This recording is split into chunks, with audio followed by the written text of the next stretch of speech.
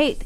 Hello, everyone, and thank you for tuning in to our show today. We're here at GradCast, the official radio show of the Society of Graduate Students. I'm Tanya, and joined here with my co-host, Roger. Hello there. And today we have Navneet joining us. Navneet is a master's candidate coming from the Applied Mathematics Department. Welcome. Hi, thanks for having me here. Thank you for being here. So we are both our first time interviewing a mathematician, and so we're both very excited. But before we even get started, I have a confession to make. I haven't done math since grade 12.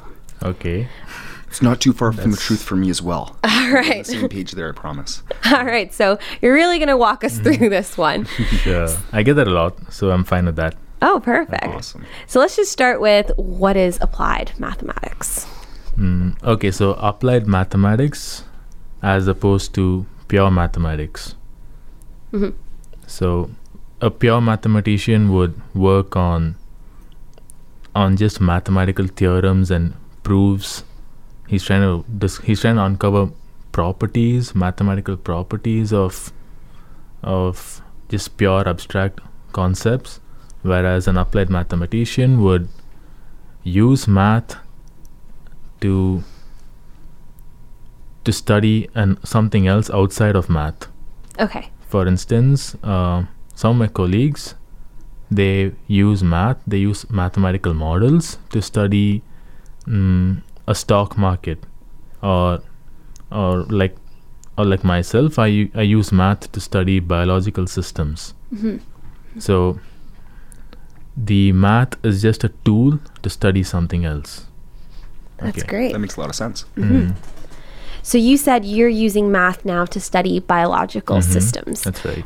So talk to us a little bit about how you link math and biology. How does that happen for you? Okay. So when you construct a mathematical model, before you actually construct a mathematical model, you need to know what you're studying. In this case, I'm studying a biological system, and one thing that biological systems do is they do exhibit patterns. You're always looking for patterns, like a population which grows and declines periodically, or that's, for instance, like that's the Canadian lynx. The population of the Canadian lynx grows and declines periodically, and that's something which is like just been of interest to ecologists for many years now. Or there are certain species of animals which just cluster together. They're very gregarious. So if you look at their populations, it's very patchy. That's again another pattern. So you're always looking for patterns. And when you have a pattern, you can use math to describe any pattern. Okay, so let's take two steps back. You said mathematical model. Is that the same thing as an equation, or what does a mathematical model mean? Right, it's an equation. It's an equation that describes this biological system. And well, you have certain parameters within this biological system. There are certain variables that you can use when you're talking about this biological system. Like if you're talking about animals, for instance, like how fast do they reproduce, how fast do they die, or how many offsprings does each generation have. So these are all numbers. Right. And so that's what I mean by parameters, just numbers that you can put on this biological system. And then you use that to make a model. It's very interesting. You know, my elementary school teachers always told me that math would be used in cases outside of school, and I'm glad to hear that they were right, in this case at least. Very happy, actually. And Nav, you were saying that you use math in an applied sense to study biological systems. Do you want to speak a little bit more to the type of biological systems and how you might use math to study that? Okay, so what I study is a predator-prey system. So you have a population of, say, rabbits and foxes. The rabbits are reproducing at a certain rate. The foxes feed on the rabbits and they reproduce at a certain rate. So now what happens to this population? Like, like if there are too few rabbits, then the foxes die out. If there are too many rabbits, the foxes are going to start eating a lot more. And so you see this sort of an interaction over there between these two. Almost like a coevolution. They're keeping each other in check, the two different Right, populations. they do keep each other in check. For instance, if we had too many rabbits, they would go about eating all your garden, and so we need those foxes to keep your garden in check. Very interesting. So your mathematical model or equation then is your goal then to determine the relationship between predators and prey? What does the model help us solve? Okay, so what I'm looking at specifically is predatory learning, as in predators. So of course, when a fox is hunting for a rabbit, it learns certain things about the rabbit. It's not just a dumb animal that's running around wild trying to find a rabbit. It has an idea of where the rabbit would be, or like it's been hunting in this space for a while, so it knows that maybe there aren't any rabbits around here, and it moves to another location. So the fox is always learning about the rabbit, and even if it does learn, it might forget about the certain things that it has learned. So what I'm trying to find is, if you had this predator that was learning about these prey, in what way does it influence this whole dynamics over here? So what I'm trying to look at is, if you have this forest and the rabbits and foxes are all around the place, now how do they move around in this space? Yep. And in the end, what does this distribution look like? Like, are you going to get just pockets of rabbit populations and fox populations, or is it going to be just a nice uniform mix of rabbits and foxes? Like, what happens if a predator is learning about the prey? I see. So your model is dynamic enough in the sense that it's able to locate or assess the distribution or the location of different species, the populations of these different species. Right. That again goes back to what you're looking for and what your model can account for. Because definitely a model is going to miss out on few details. Like, I remember this quote once that every model is wrong, but some are useful. So it's tell your math teacher that. So I guess in that sense, it would mean that, and I'm just taking a stab at this, but that no model can really uncover everything, but some models, under the right circumstances, when used in the right ways, can be useful to discover something new. Exactly. It depends on what questions you're asking for. And then you construct a model based on that.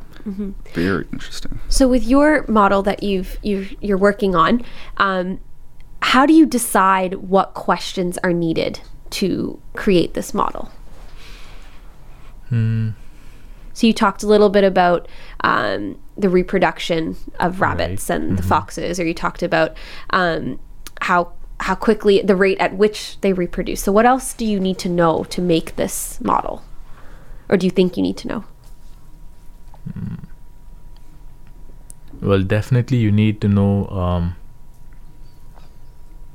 how many of these rabbits and foxes are there.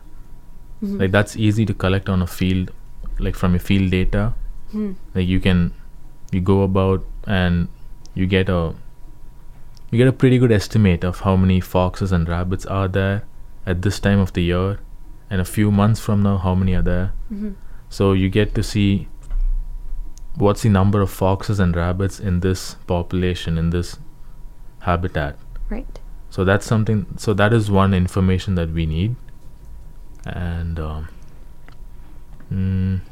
an average, how many offsprings does a rabbit produce or a fox produce? And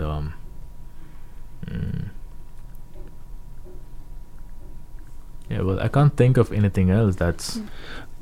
I suppose, though, basically, the model is composed or constructed on the basis of the questions that you're asking, and that's going to be the answer is going to rest on the questions that you feed into it to begin with.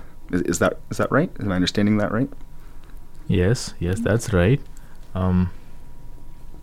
So Yeah, does, okay, does your yeah. model then, does it work for rabbits and foxes, or does it work for all animals? Like, could we look at, you know, birds and worms in the area? Like, do you see what I mean? Like, is it kind of what Roger was saying? Does it depend on the question? So if we were looking at sea animals, would it change the items that we need to know in order to? Definitely. When you're looking at the sea, for instance, like in the ocean, you need to. It's very different from a land system, from a terrestrial system, because when you're on a terrestrial system, when you're on the land, you can move only in two directions, just forward and back, just on two dimensions. You know, like you can imagine it as a flat playing field. Whereas in the sea, you can go up, down, left, right, forwards and backwards. Whereas in the land, you cannot go up and down. You go only forwards, backwards, and left and right. Yep. So that's a huge difference between, or put in a mathematical term, the dimensions of the system. So I wonder, at least for me, like I said, I haven't done math in a while. Math has always sort of been, you know, this is the equation that you use and it works like this all the time. A squared plus B squared equals C squared. Always. Right. That's just the way it works. So it's interesting to hear that math can be modifiable, or it can change depending on, like you said, if this concept was being applied to land animals, and if on the land, which animals. It'll change based on that as well. So I guess what's surprising, and what I think I have a question about, is how do you change the model? Do you just kind of, it depends on the question? And that's kind of what Roger was saying before. So do you say, you know, I'm going to determine predatory learning, which is what you explained is how the predator understands their prey. Would it then, you know, once you're working with elephants, the questions will, or the aspects of your model will change? If you work with giraffes, it will change. Is that kind of how it works? Right, exactly. So speaking about predatory learning, one thing important would be how fast can these predators move around, and that's definitely different. If you're looking at a fox, it's maybe a fox can move pretty fast, but a bear it's quite slower, or a shark in the ocean is quite fast. So that's again, your model needs to change according to all that. See, so for what I'm getting is you ask the question, and then you construct the model to answer the question that you're asking in the first place. Yeah. And depending on the question, you need to input different types of information into the model. Right. Okay. That's really cool. So what does a day in the lab or in research look like for you? How does we kind of, now we know the overarching goal of your research, but how do you get there? What happens on a daily basis for you? Well, so for me and for my colleagues, well, we meet a supervisor about once a week or maybe twice a week if you're lucky, and we go over the questions that we started off with, like what are we trying to answer here, and what's the best model suited for this, and what's the literature out there saying about our question. Like pretty much every question you ask has already been asked before. So now you want to look at what's been done about this question, and what are the still gaping holes in this question, that or the answer they right, exactly. What can I contribute to this? And then you try to figure out, okay, so maybe these people haven't looked into certain aspect of this answer, that they've left a loophole over there. So now I want to look into that. So you already see that what I'm trying to find is something very, very specific. It gets narrowed down further. Yep. And so then once you narrow it down further and further, it becomes easier to frame your question. Right.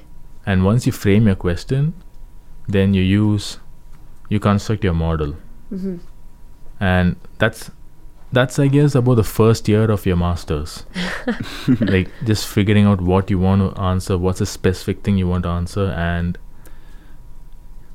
framing the model. And then you got to plug away with the model and try to find results, and then you meet your supervisor every now and then to show him what your progress is like and where the next direction would be to take. And that's the phase you're in now after completing or almost completing your first year of your master's. Yep. Okay. Interesting. Yeah. Very interesting. Just to go back to the model really quickly, I had a quick question about that. You were mentioning that you, depending on the question, of course, you input different types of information. So the birth or the death rates, or how fast a certain predator or prey species moves in your circumstance with the predatory learning. But and this is partially the question, but you don't actually input the species or the animal that you're talking about into the model itself. You're just inputting this data or this information that's relative to the species. Is that correct? Right. So I guess an extension of that would be, could the data then represent many different species? And then could your model, see if you were talking about birds and worms, and the birth and death rates of these two species match on to the foxes and the other species you were speaking about earlier, could the data then become construed, or is this a possible limitation? Yes, exactly. That is a limitation of the model, or of what we can actually do with the model, because no matter how detailed your model is, you're going to miss out on something. Right. So it could be that a rabbit and a mouse has the same birth rate and death rate, in which case when you plug in those numbers, you aren't sure, are you looking at a rabbit or are you looking at a mouse? But interesting. And do you take that into account? Say you're making your model for foxes and mice. Would you say, okay, these other species are very similar to these foxes and mice, so these data then may be confounded or misconstrued because of that? No, I'm not looking at that. Fair enough. Not yet, but that could be a question that I might ask later. So why is it that you almost blind the animal that you're looking at? Why is it that the model cannot be, I'm specifically looking at this model for cats? Why is it that you need to, do you see what I'm trying to ask? Right, I see that. Because you would need too many numbers to pinpoint a cat. Like if you're trying to make a difference, if you're trying to put numbers down on a cat, you would need way too many numbers to describe a cat. Like how fast does a cat move, at what time of the day is a cat active, and when is it asleep, or what does it eat, or how many mice does it eat, or like how many babies does it produce. Like there are just too many numbers, you see, to put in there. Right, to put in there to say, okay, this is definitely a cat. Okay. I see it's awake from 8 to 5 and it's asleep the rest of the time, so this should be a cat and not a coyote, which is nocturnal.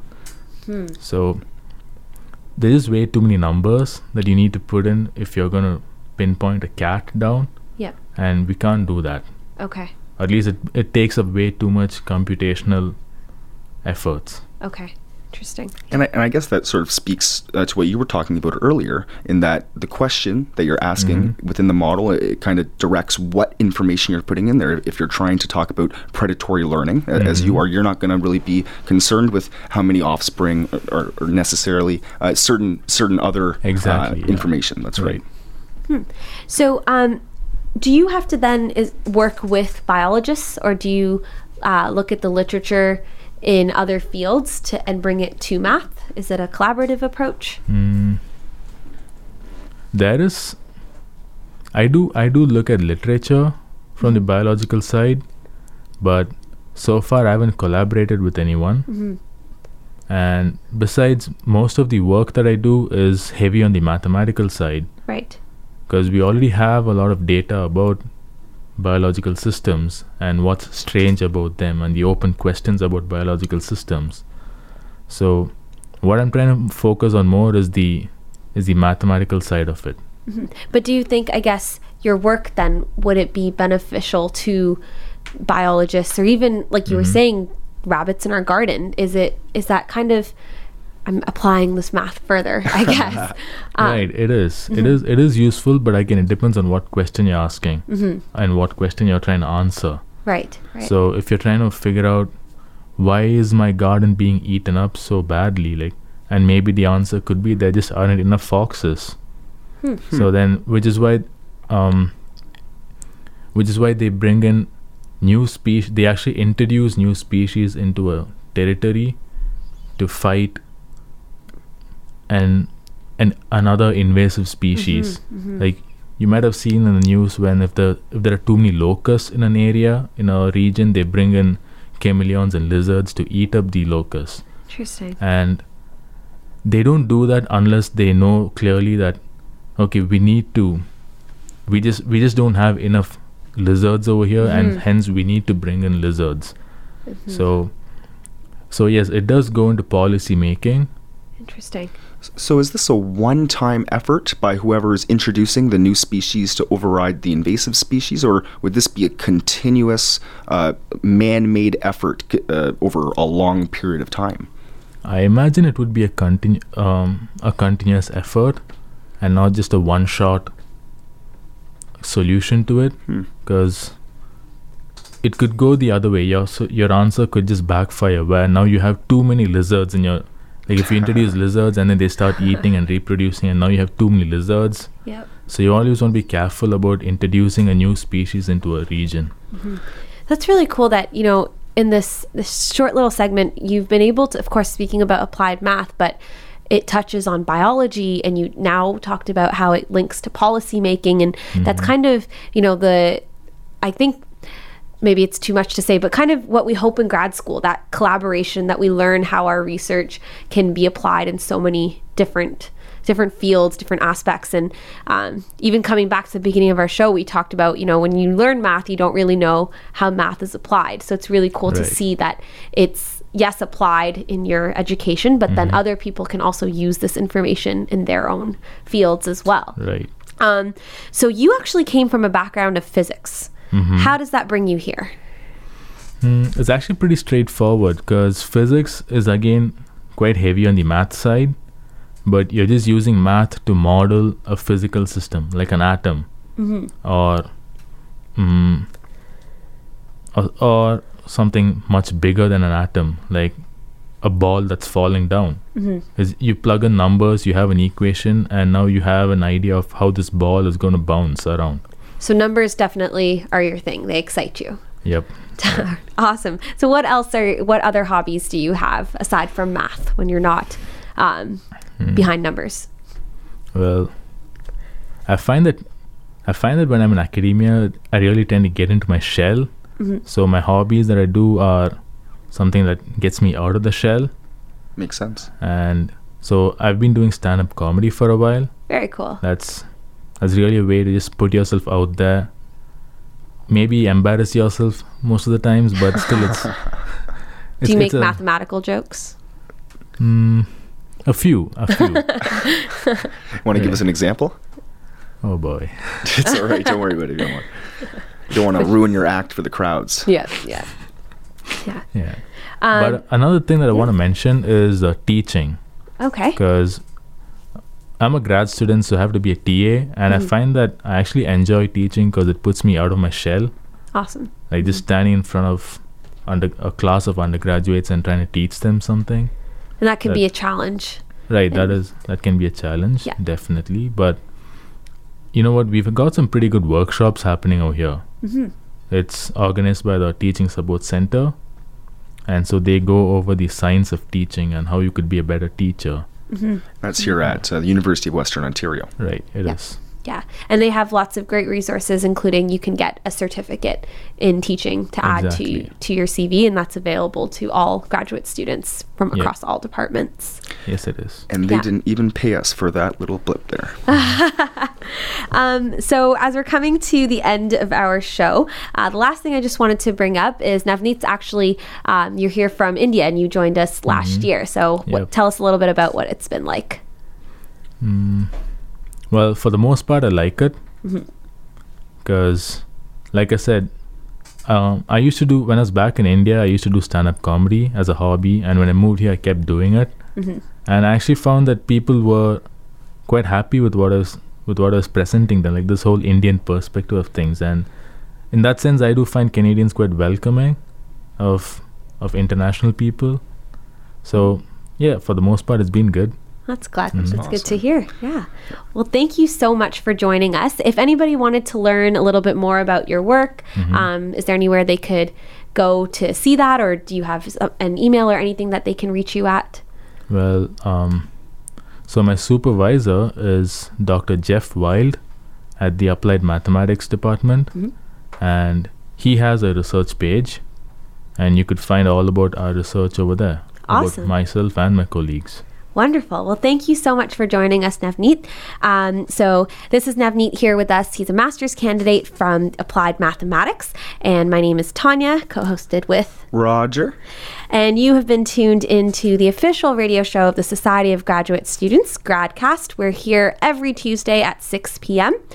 You can also look us up on iTunes, Google Play, or you can even stream us on our website, gradcast.ca. So if you miss any of our shows, feel free to log on and you can catch up. Also, if you are interested on being on the show, if you've got research that you're doing, you're a graduate student here at Western, we'd love to have you here. So again, that's GradCast. If you would like to join our committee, we have lots of roles for you, whether that be a host, maybe you'd like to do some behind the scenes work. We're a great group, so please send us an email if you'd like to join us, and we'll see you next time.